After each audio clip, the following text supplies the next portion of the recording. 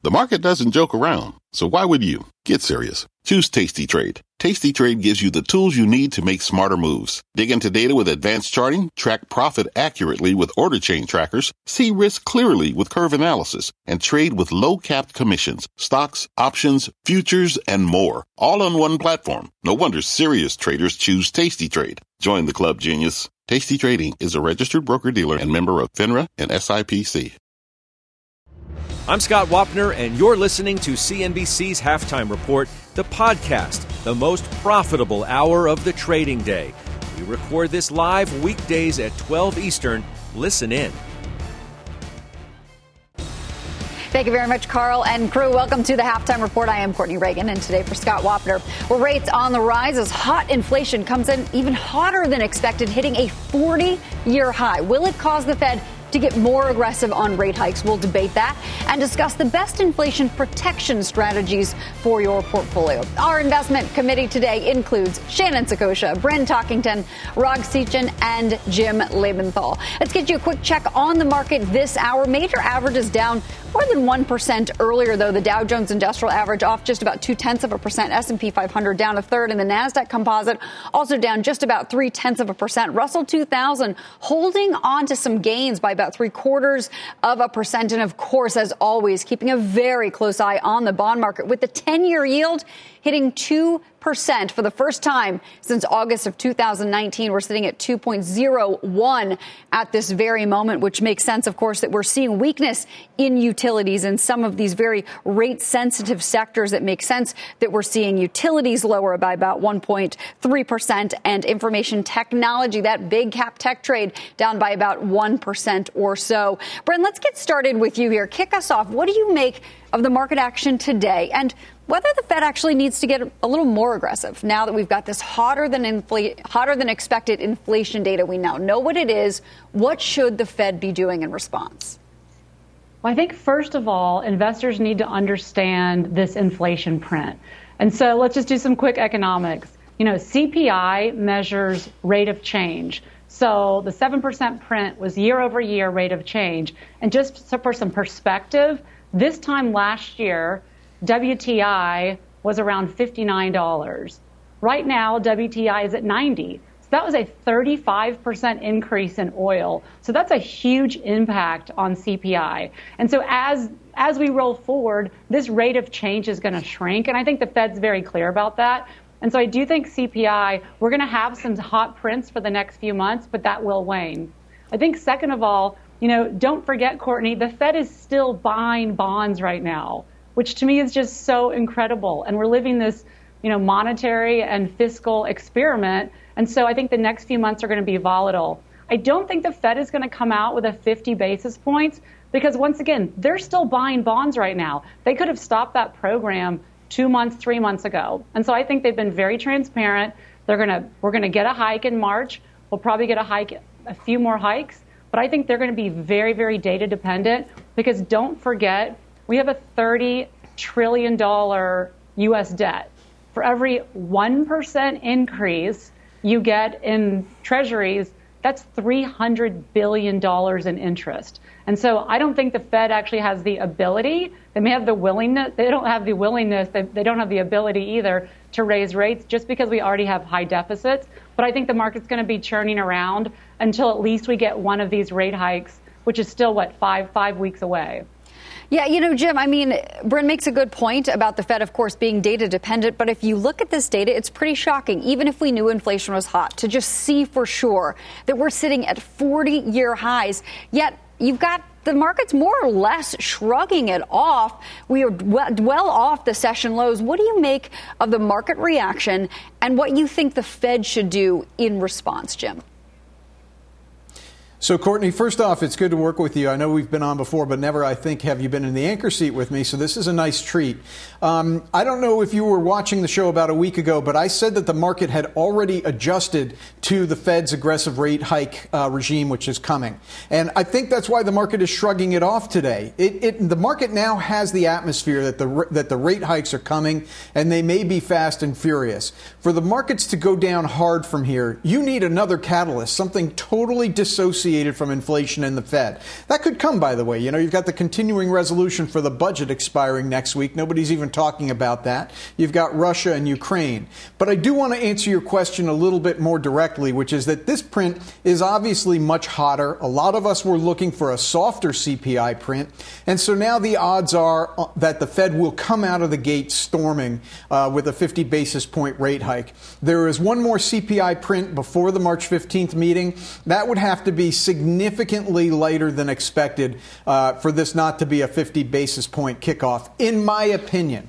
But I think the more important thing for stock portfolio managers like me, like Bryn, like Shannon and Rob, is that this does not mean the market has to go down. The market has already adjusted to it.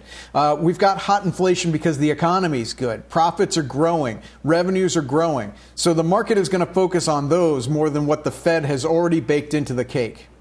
You know, Rob, Jim makes a lot of good points here about what's going on with the economy being pretty strong. We know what's going on in the supply chain. It's been going on for a while. It doesn't seem necessarily to be abating, but perhaps we're all getting used to it, whether we're getting used to it in the form of higher prices or companies' ability to sort of manage through those and then the ultimate outcome on their results. So, Rob, what do you make of what's going on right now as we look at inflation and as the Fed is looking at the hand that they may be playing in 5 weeks from now? So, we came in thinking the Fed was behind the curve. We definitely still think they're behind the curve. They've done a great job, as Jim pointed out, as Bryn pointed out, in setting the table to allow them to be as aggressive as they can be, given the data, the economy, inflation, employment, wages, and the like. And the markets are pricing in a 50% chance of a 50 basis point hike in March. We think that it's more likely going to be a 25 basis point hike. The Fed's constantly reminding us that they're data dependent, and an initial hike of 50 basis points would tell the market that they are, in fact, behind the curve, which I think most of us know they are. But it could entrench inflation expectations. And even though there's indications that supply chains are easing, we think that we're 2 to 3 months away from peak inflation. And even after it happens, we think inflation is going to stay elevated beyond the Fed's expectations. So it will take a lot longer for the Fed to reduce inflation by rising rates. And that only impacts the demand side. Supply chain constraints and interruptions affect supply, and that's been a bigger driver of inflation than demand. So my hope in all this, and I think everybody that's on the call and what Jim said, is, you know what? The Fed's setting the table. The markets are now expecting what's happening, and therefore, when you have something that's front burner for a really long time, markets desensitize to it. And that's what I think you're seeing.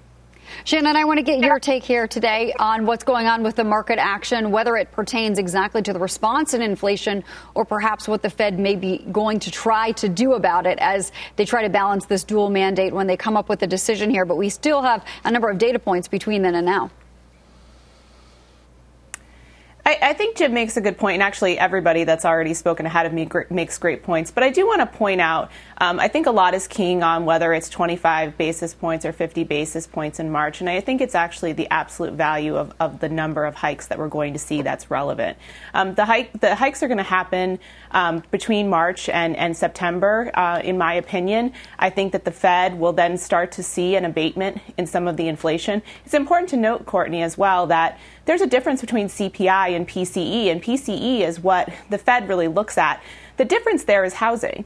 And so if you have 40% or so of CPI associated with housing increases, you're starting to see some ease in inflation in rents, for instance, in this particular print that we got this morning. But I do think that we could see actually a longer term elevated CPI if we continue to see housing as strong as it's been over the course of the last few years. So the Fed's going to be looking at the data that we're looking at, but they're also going to be looking at the PCE, determining if, for instance, some of these sharp increases in food costs are primarily the result of Omicron and shipping issues, staffing issues. There may be products that are stuck in the supply chain across the country where we're seeing that pass through to food. I think more importantly, If you look at the 12-month period following the first interest rate hike, if you go back for the last 5 rate hiking sessions, the S&P 500 tends to be positive 12 months after that. And that's because the economy tends to still be growing. And so I think it's important that we digest from a valuation perspective. I think I agree with Jim. I think that we're not going to retest particularly the lows in the NASDAQ that we experienced in January. But it is important that we're going to get a lot of choppiness around this data, but that a year from now, the economy should still be growing above 2019 pace. And we expect CPI to be back down towards the 3% level, which I believe the economy can support. A lot of good points there, and especially talking about food. We haven't really brought that up, of course, but a big input into many wallets and home budgets, of course, and meat. I was just really shocked to see that the price of meat up 13.6% as a whole category, some actually even bigger numbers when you dive in deeper. But I want to continue the conversation of what's going on with the Fed and bring in senior economics reporter Steve Leisman. He's got a take on everything going on and the probabilities of that rate hike and where we sit now. Hey, Steve.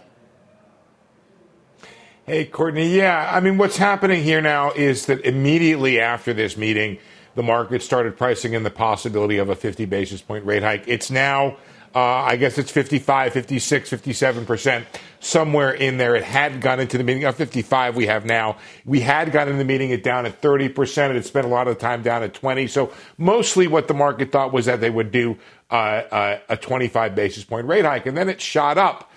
I don't believe that that's what the Fed wants to do. That was not their intention. I've been listening to all the Fed speak in the last couple of weeks. I think they've held out the possibility of 50, but I think they wanted to start with successive rate hikes. The change now, I think, is if you're a central bank and perhaps you feel you're behind the curve and the market offers you the possibility of doing 50 because it's already priced it in, the Fed might well take it. So I think what we have to do from here is listen to some of the guidance right now, see how they feel about this recent report. Jim is, of course, right. There is another CPI report coming. Unfortunately, I don't think many people expect there to be much relief in the inflation numbers in the next CPI report. And then you look here, the idea of the number of hikes is really what's key. You have 6 hikes priced in, and the news this morning is that what was 6 hikes going through February of next year is now 6 hikes through December. And that brings you up to the 150, 175 range. And, you know, everybody's got to readjust their ratios and their sense of what cost or what level of ratio stocks ought to be at if you're going to have a 150, 175 Fed funds rate at the end of the year, which is, by the way, pretty much where we went into this pandemic with. So you're back to where you were, except for the difference here is that you'd have a much higher inflation rate. Reading the tea leaves. You are very good at this job here, Mr. Leisman, and sort of giving us what you believe the Fed speakers are trying to tell us ahead of this meeting. I want to bring in all the gang and keep you here, Steve, as well. Jim, you were called out by Steve there in particular. What do you make of the possibility of that 50 basis point rate hike, at least potentially on the table if the market is giving the opportunity to consider it? Yeah, I think Steve just made an excellent point. And, you know, when I blend what he said with what Shannon said, which is basically, you know, it's the number of rate hikes that's going to matter, it suddenly dawns on me, it should have dawned on me earlier, that this market is likely to rip, the stock market that is, on March 16th. And the reason is because this is like ripping the Band-Aid off, or this is like taking a dive into a beautiful mountain lake that's cold. You know, when it first happens, it's shocking. And then the body adjusts. And that's what's going to happen. And frankly, I agree with Steve. You know, the market's giving the Fed cover.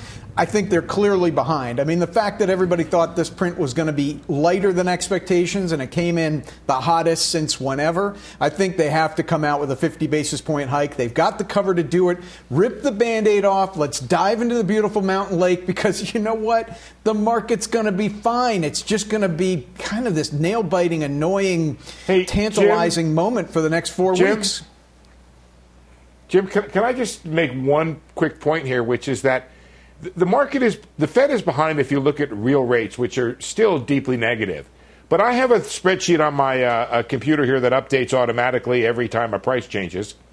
I have 100 basis points of tightening in the 2-year yield from the time that Powell pivoted on the 30th of November or the evening of the 29th. So it is interesting. The market has taken that. It's already in there. The Fed is going to raise rates in order to catch up with where the market is. But the market has done a lot of tightening for the Fed. There's an awful lot of tightening in the market already that should, the hope is it slows the economy down and does in the second half get a handle on inflation. So I just want to make that point that there's a lot of tightening in the market already. Rob, what do you make of that sort of balance between... Let me say one thing to that, Steve. Yeah, go ahead, Jim. So I'll just make it quick, which is that I get your point. I have to say I'm a little worried about the 2-year, and I'm a little worried about the curve flattening that's gone on for the last several weeks because the bond market is screaming that the Fed's going to get this wrong. And I don't know that that's true or not, but that's what the bond market is screaming, not just hinting, screaming. Rob, go ahead and jump in here. What do you make of the idea of potentially us jumping into this cold water pool that feels shocking, but then sort of gets us to a more comfortable place, and Mr. Leisman's assessment? I think maybe this Fed would be worried too much about the consequences of being wrong, even if the market presents that opportunity. And so my sense is that they probably should be doing that, but the market wouldn't react very favorably necessarily to that. And they need that to be a necessarily favorable reaction that allows them to continue with their mandate, which is to tighten policy. I think if you look at every survey, the thing that's going to derail this economy is if inflationary pressures slow down consumers. If it's business, if it's consumers, whoever you talk to, they're worried about inflation. And so priority number one for economic health is dealing with the inflation problem. Now, I don't think you need to rip off the Band-Aid to do that. I think you can probably do that with some thoughtful telegraphing and saying that you're data dependent. And my sense is the data will continue to support the fact that they should continue to tighten. So I don't agree that they need to rip it off.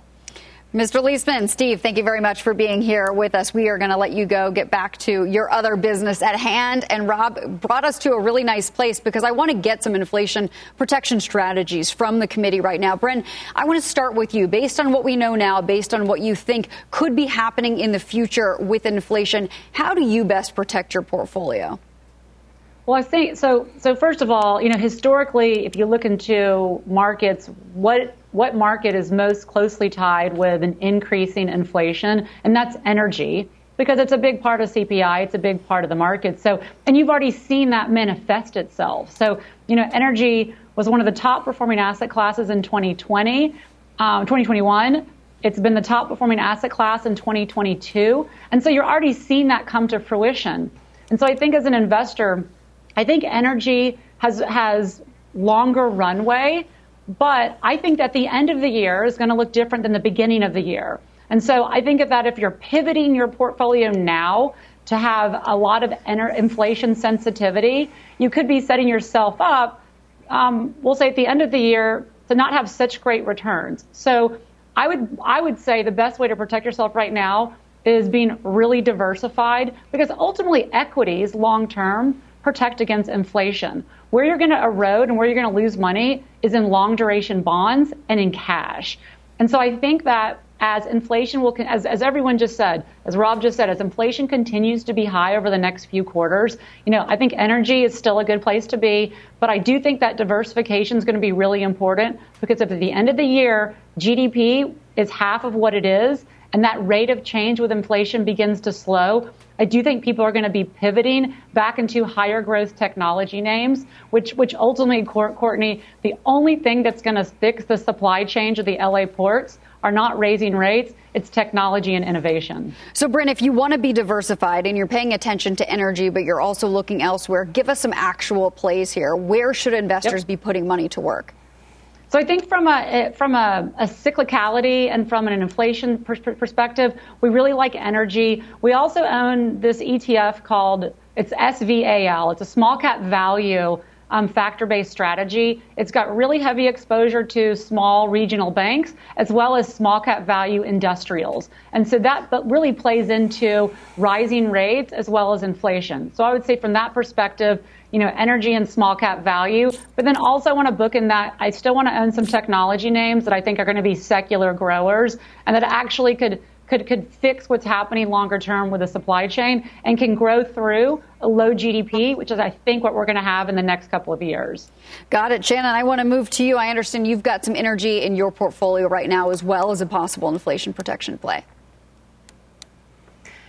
Courtney, I do. And before I go into those picks, I just want to say one thing. If we go back to the period where the last period we really had meaningful inflation, if you looked at the S&P 500, energy and financials were a much bigger part of the index than technology was at that time. And so if you're thinking about adding cyclicality to your portfolio, there's a few things that you want to look at. Energy, obviously, as Bryn stated, the name that we like in that space is Valero. I'm not going to go into too much detail because I think she did a great job of talking about why energy and why now. Materials tends to be positively correlated with inflation. We also have this looming Build Back Better idea that although a package for infrastructure may not be as sizable as we once thought, there is clearly a desire, and it's a bipartisan desire to fix our roads and bridges, ports, especially with all of these supply chain issues we have. So Martin Marietta, largest aggregate producer in the United States, very involved in both residential and non-residential construction, could be a beneficiary of that. And then, taking this inflation one step further and seeing the reaction to inflation by the Fed, you want to make sure that you're looking at financials. And JP Morgan, although they had a disappointing on several levels earnings report earlier this quarter, I think if you're looking at long-term opportunity here to increase your financials exposure, JP Morgan has a multifaceted business. And then finally, if you're looking overall at the cyclicality of your portfolio, you're probably overweight to growth, particularly if you own some of these big tech names outside of your index exposure. And so adding something like an emerging markets vehicle, ticker, you could use an ETF like that emerging markets vehicle, and you can add that to your portfolio to add that cyclicality. Yeah, IEMG there, the MCI for the emerging markets. Yeah, I know, a lot of vowels there pushed together. Jim, what are you playing here? How are you playing the energy market? I know you've got some names. You believe that's an inflation protection as well. Yeah, energy is the obvious play. I do have to acknowledge that there's been one heck of a rally there. So I'm actually looking at one of the laggards, Kinder Morgan, which is a pipeline company, not necessarily directly tied to the price of energy, but it does participate as the energy sector rallies. And really, there's a lot of value there. It's a pipeline company. The other one, this is more obvious, Cleveland-Cliffs. All right, this is an integrated steel producer. Everybody on the show knows I love the company. They're reporting tomorrow. Hot rolled coil steel prices, yeah, they're down from their high, but they're still very high and likely to go higher as the economy continues to expand. Lastly, Alaska Airlines. Demand is up as people come out of their COVID bunkers and they start traveling again. Costs are up, but you know what? The airlines are pretty good at passing through those costs, so I expect margin appreciation there, especially as mergers start to come into vogue, as Frontier and Spirit are merging. So, on the margins, that decreases competition, allows price hikes to continue. Yeah, to your point, Kinder Morgan, a relative underperformer over the last 3 months or so. And for those listening on the radio, if they can't see it, Cleveland-Cliffs is higher by about 3.5% here ahead of that report. How about you, Rob? We had Shannon mentioned JP Morgan. I understand you're putting some money to work in a financial, but it's not JPM. What are you doing here? We own JPM. It was one of my top 3 picks the last time I was on the show. So I love JP Morgan, but to give you something different, we're buying Morgan Stanley in our opportunistic portfolio. We like financials, do the cyclical exposure, positive correlation to rising rates. It's an example of a quality business that's executing and firing on all cylinders, really. And it trades at a slight premium, but we think deservedly so. And then the other thing that I would say is when you think about portfolio construction from a macro versus a micro level, at a macro level, in the 9 prior rate hike cycles since the 70s, equities did well, but specifically cyclicals and value in non-U.S. equities. And so I think while it does not invalidate a long-term strategy, you have to pick up things along the way that are add alpha. And one of the things we like is this INFL, which is the Horizon Kinetics Inflationary Beneficiaries ETF.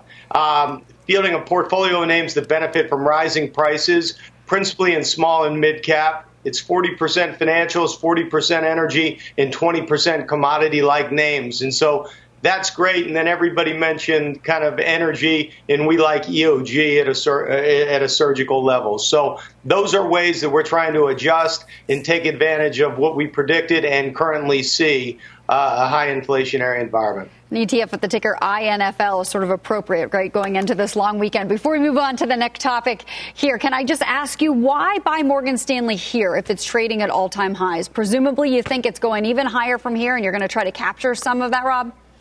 That's right. It's really a story of execution, and it's really warranted given the healthy trends that they're seeing in their businesses. So for us, we had one that didn't work as well on execution. We believe it will pay dividends later on. That's JP Morgan due to rising wage prices. And we think when that happens, they're going to capture market share because they're retaining great talent. But right now, it's hard to argue that Morgan Stanley is the firm that's kind of executing best within financials. Got it. We're going to move on to a bright spot in the market today. Twilio, the stock soaring on the back of its earnings, but still down about 50% from its highs. Jim, you own it. What do you think? Time to buy some more? You want to wait till it comes back down to earth after today's intraday move? I'm going to be so self-contradictory here. I almost hate myself in advance. I have a tiny position in this stock. I know. And if Scott were here, he'd kill me for this. So I'm glad you're here, Courtney. You'll be nicer.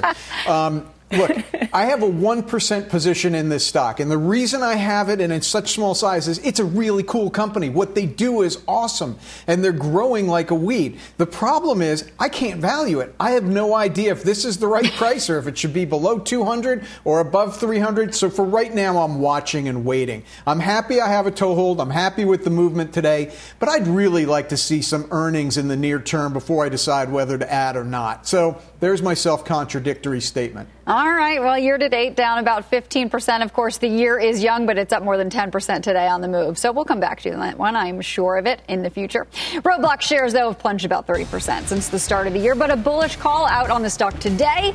One of our committee members owns it. We'll see if they're sticking with it next. Stick with us. Halftime is back in just 2 minutes.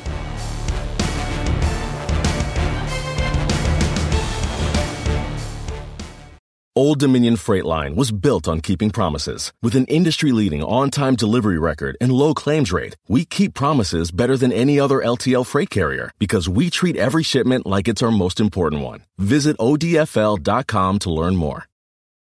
B2B selling is tougher than ever, and we feel your pain.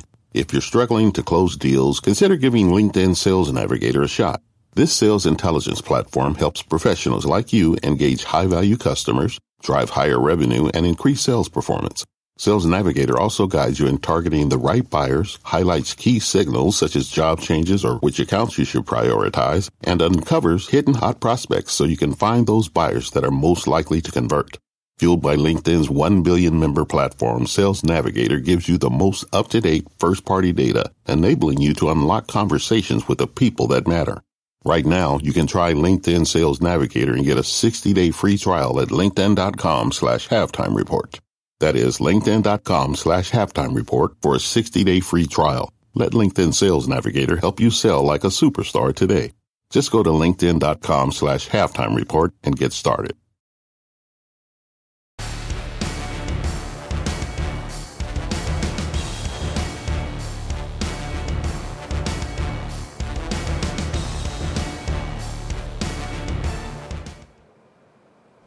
Welcome back. I'm Rahel Solomon, and here is our CNBC News update at this hour. Local officials in Canada are preparing to physically remove protesting truckers if necessary. The mayor of Windsor, Canada, tells CNN that police support from nearby areas is arriving and more is on the way. Meanwhile, the governor of Michigan, Gretchen Whitmer, is urging Canadian authorities to quickly resolve the standoff. She says the blockade is having a significant impact on her state. And on the news tonight, what's being done to resolve the protests and a look at the economic impact on Canada and the U.S. That's tonight at 7 Eastern. In England, meantime, Prince Charles has tested positive for COVID for now a second time. He contracted the coronavirus in March of 2020 and suffered only mild symptoms. Charles recently met with his mother, Queen Elizabeth, but Buckingham Palace says that she is showing no signs of the disease. And Major League Baseball Commissioner Rob Manfred says that spring training remains on hold because of a management lockout. However, he says he is hoping for a deal that will allow the regular season to begin as scheduled on March 31st. Spring training was supposed to start next Wednesday. Courtney, I'll send it back to you. It's such a long season, Rahel. Thank you very much. Well, Disney rallying on this down day. It's the best performing Dow stock today with just about a third of the average positive. Disney Plus and its parks showing signs of rebounding. Shannon, you own Disney. I imagine you're a pretty happy shareholder here on this day after the results. What did you like? Well, Courtney, I think if you look at Disney, one of the most important reasons why you own Disney is the brand. And parks allow Disney to further monetize that brand. So if we think about the cinematic releases and obviously think about Disney Plus, a lot of that is consistent with the view that you need new content.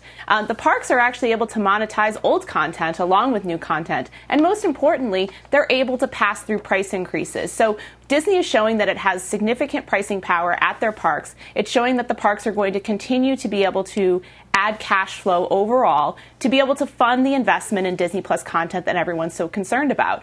My questions around ESPN are sort of still existent, and so we're hoping to hear a little bit more about the strategy for ESPN going forward. But I think overall this rebound in parks is really important because, again, this is a key piece of the Disney branding message. Yeah, I think a lot of questions still out there about ESPN. You're not the only one, and the pricing power with the parks is pretty astonishing to me. I'm astonished at how much it costs to go to Disney, and yet millions of people do it all the time. Well, let's move on here quickly. Shares of Roblox down almost 30% so far this year. The stock was reiterated overweight, though, at Morgan Stanley on its new partnership with the NFL. So it is our call of the day. Shares of Roblox up about 3.5%. Bryn, you own it. Is this a name that you want to stick with? Is this more of a long-term play, less of a trade? Talk us through. This is a big metaverse play. So how are you thinking through ownership of this name? Well, so Dave Baszucki, who founded the company, this is actually an old company that IPO'd. It's a new publicly traded company. And so I think when Facebook, renamed their name to Metaverse, this company definitely had a halo effect to that, and you saw it, race up into that. But this is a real company. I mean, Facebook has no products around the Metaverse. Roblox last quarter, their revenues from Q3 21 to Q3 2020 were up 100%. They did $500 million in revenues. They have $170 million of free cash flow. They had 11 billion hours spent. And I think what's really interesting is that this is a really sticky platform where they allow outside developers, which they pay, to create content for the users. And so what's interesting is that you just saw the NFL sign a partnership with them. Sony recently filed a partnership with them. Warner Brothers also has a new partnership with them. And so what's nice about it is these developers create content. The one thing I'm looking out for this quarter is, with the huge success of Squid Games, on Netflix, what actually happened are the developers went in there and created all these Squid Games worlds, which really drove new users. So I don't know on a quarter-over-quarter comparison how that's going to follow through.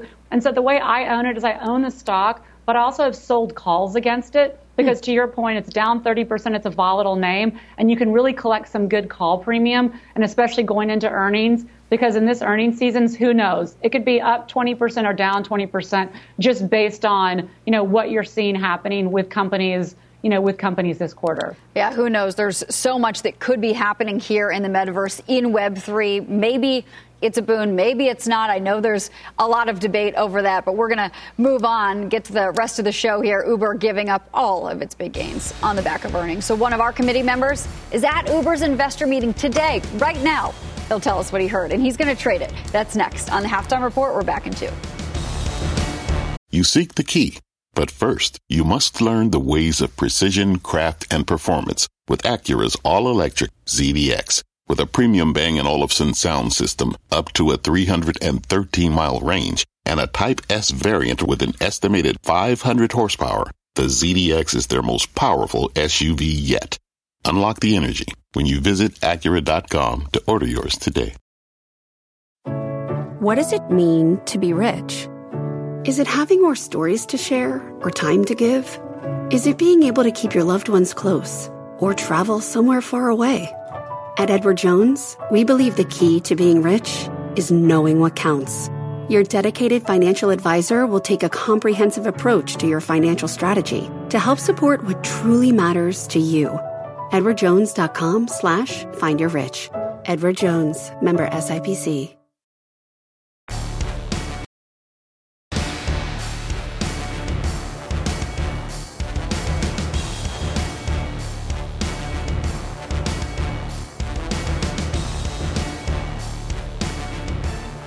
Well, Uber rallied on the back of its earnings, but the stock giving up gains as the company meets with investors today. Investment committee member Sarat Sethi is at the meeting. He joins us now on the phone. Sarat, what happened here? There was a good reaction to the earnings, then Investor Day started and everything turned around. I think what happened was, they gave us projections for 2024, which is $5 billion of EBITDA.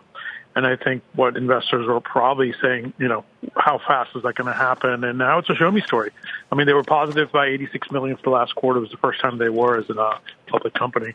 And I think now it's how can you execute? And they laid out a really good plan. I mean, if you look at how they laid out the plan and they're using leverage in their technology, they've got great products in terms of mobility and delivery, which is a multi-product platform. 46% of the users use both.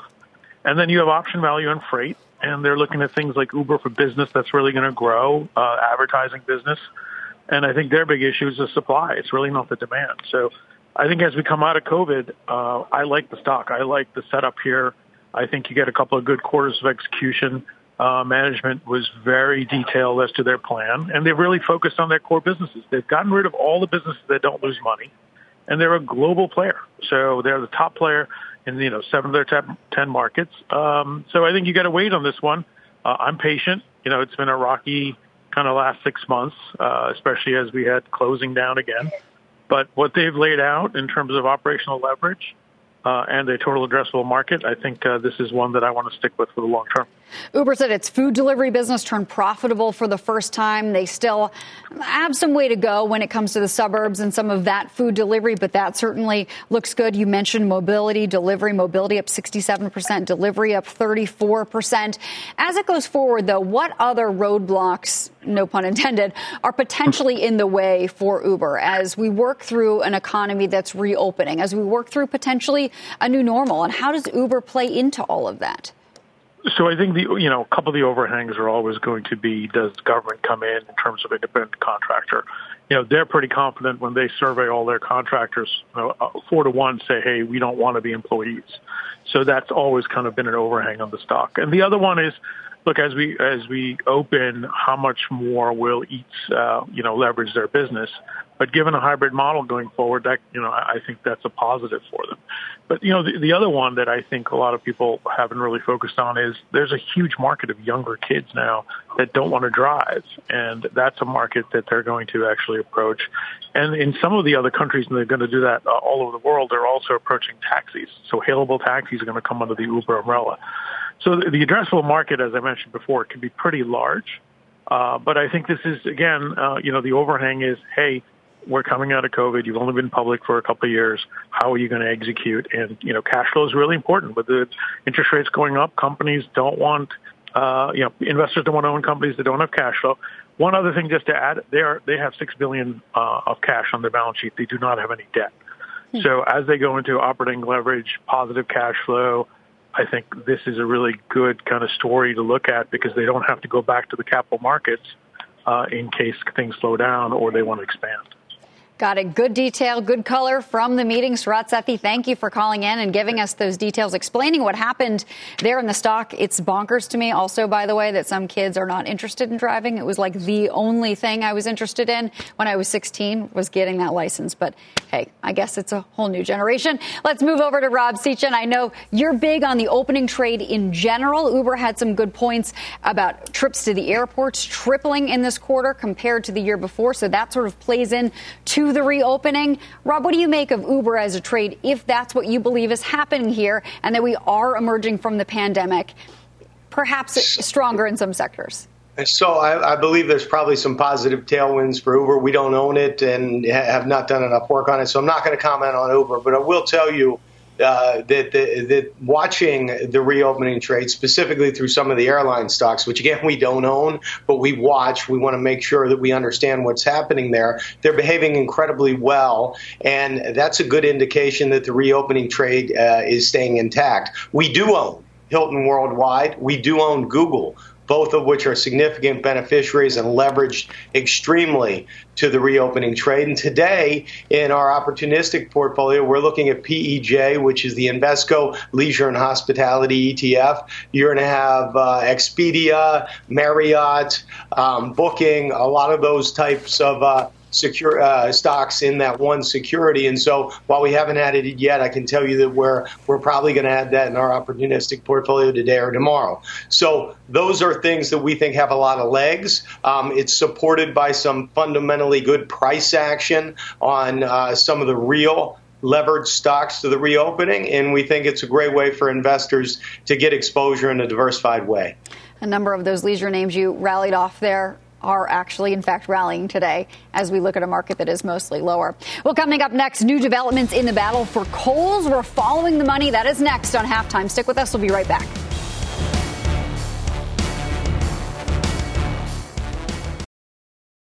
Welcome back. We have some new developments in the battle over Kohl's. Leslie Picker is following the money on the department store battle. Leslie, what do you got? Hey, Court, that's right. We do have an official proxy fight now for the majority of control of the company's board, with McCallum announcing a slate today for 10 seats out of 14 on the board. Last year, McCallum and a few other activists reached an agreement to add 3 independent directors to the board after having initially nominated 9 people. So this marks the firm's second year in a row nominating directors at Kohl's. Now, McCallum's John Duskin telling me that he's pleased with the reaction to their slate and believes that their candidates are even more appealing with another credible bidder emerging. More on that in just a moment. The window closes tomorrow, though, for nominations, and it's unclear whether any other activists that are in this stock will actually put forth a slate.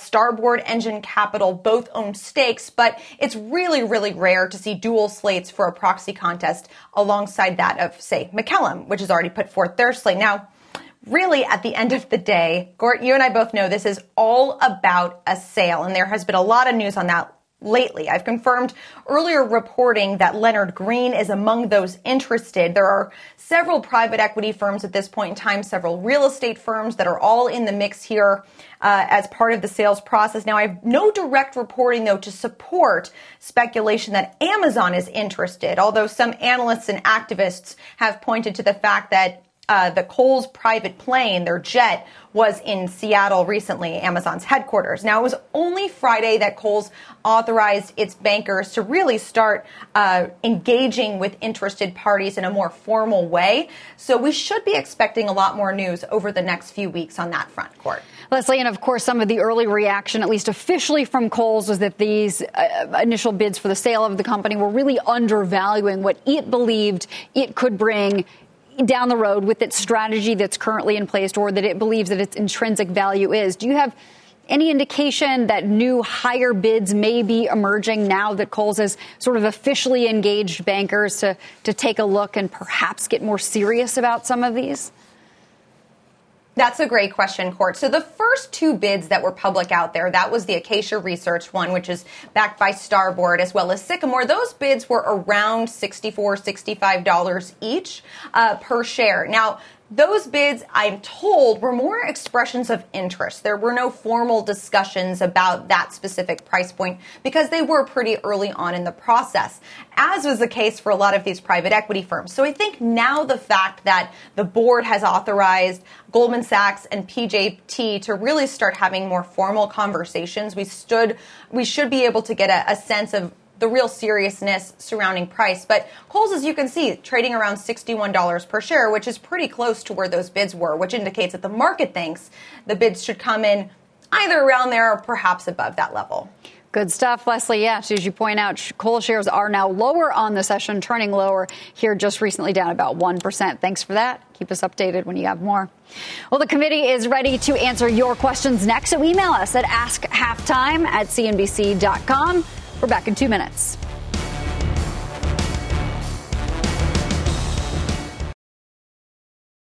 get you a quick check on the markets as we've taken a decided turn lower. You can see the Dow Jones Industrial Average now lower by about 0.7%. Look at the NASDAQ off about 1% and the S&P 500 off about 1% as well. You know we're watching the yield on the 10 years. We've ticked above 2%. Right now we are 2.043%. That's been moving only higher after the last hour. We will continue to keep an eye on that and the rest of the markets for you. But the investment community is now ready to answer some of your questions. Let's start with Glenn in New Jersey. He's asking, quote, what healthcare stocks are the best investments with a 5+ year time frame? Who's got this one? Bryn. Oh, sure. Yeah. Individual names are always so much better, so much more exciting. But for this one, I'm going to take XLV. It's the S&P Healthcare Index. You're going to earn Thermo Fisher, United Healthcare, Abbott, J&J, Bristol Myers, because healthcare, I can guarantee you, will change a whole bunch over the next 5 years. So this ETF gives you a higher probability of success than just owning one individual name. Jim, go ahead, jump in here. Yeah, well, within healthcare, I really like the pharmaceutical sector right now. And look, everybody knows I love CVS and Thermo Fisher, but you got to look at Bristol Myers, you got to look at AbbVie, and I'm starting to look at Pfizer as well. These are low PE, high dividend yielding stocks. And the most important thing is that with Build Back Better on the back burner, is that enough bees for you? The threat of drug pricing control is really off in the future. So this is a time to buy pharma. You did a good job with all those bees. And whenever I hear Bristol Myers, I hear the way Jim Cramer says it every time. Bristol Myers. Anyway, final trades coming up next on Halftime. At halftime, we'll be live from the SoFi Stadium tomorrow ahead of the Super Bowl. Scott will be joined by the committee, Al Michaels, and an exclusive interview with Jeffrey Gundlach, the CEO of DoubleLine Capital. That is tomorrow at noon Eastern. Go Bengals. Ohio girl, always got to cheer for the home team. But we got to get to the final trade. Shannon, let's start with you. IQVIA, this is a company that works with life sciences companies to help deliver positive endpoints in trials through data and process enhancement. Got it. Bryn, what are you watching? I'm watching NVIDIA here, but you can sell the June 300 calls, collect $19, which is over 7% in income. You still have 20% upside. I think it's a great covered call trade right now. Rob. I'm going to go with what I talked about earlier, which is PEJ, the Invesco Leisure and Entertainment ETF. I think it's a good one. And Jem Liebenthal. Wynn Resorts, Courtney. Respect the rally that's been happening the last couple of weeks.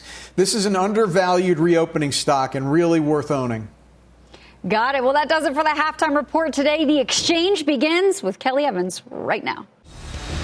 You've been listening to CNBC's Halftime Report, the podcast. You can always catch us live weekdays at 12 Eastern, only on CNBC. People today can spend half their lives over 50. So it's good to be financially ready for what's important to you as you get older, like a family vacation.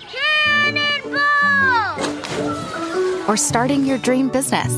Welcome to Connie's Coffee. How may I help you? AARP's trusted financial tools can help you plan for whatever your future holds. That's why the younger you are, the more you need AARP. Start planning today at aarp.org/moneytools.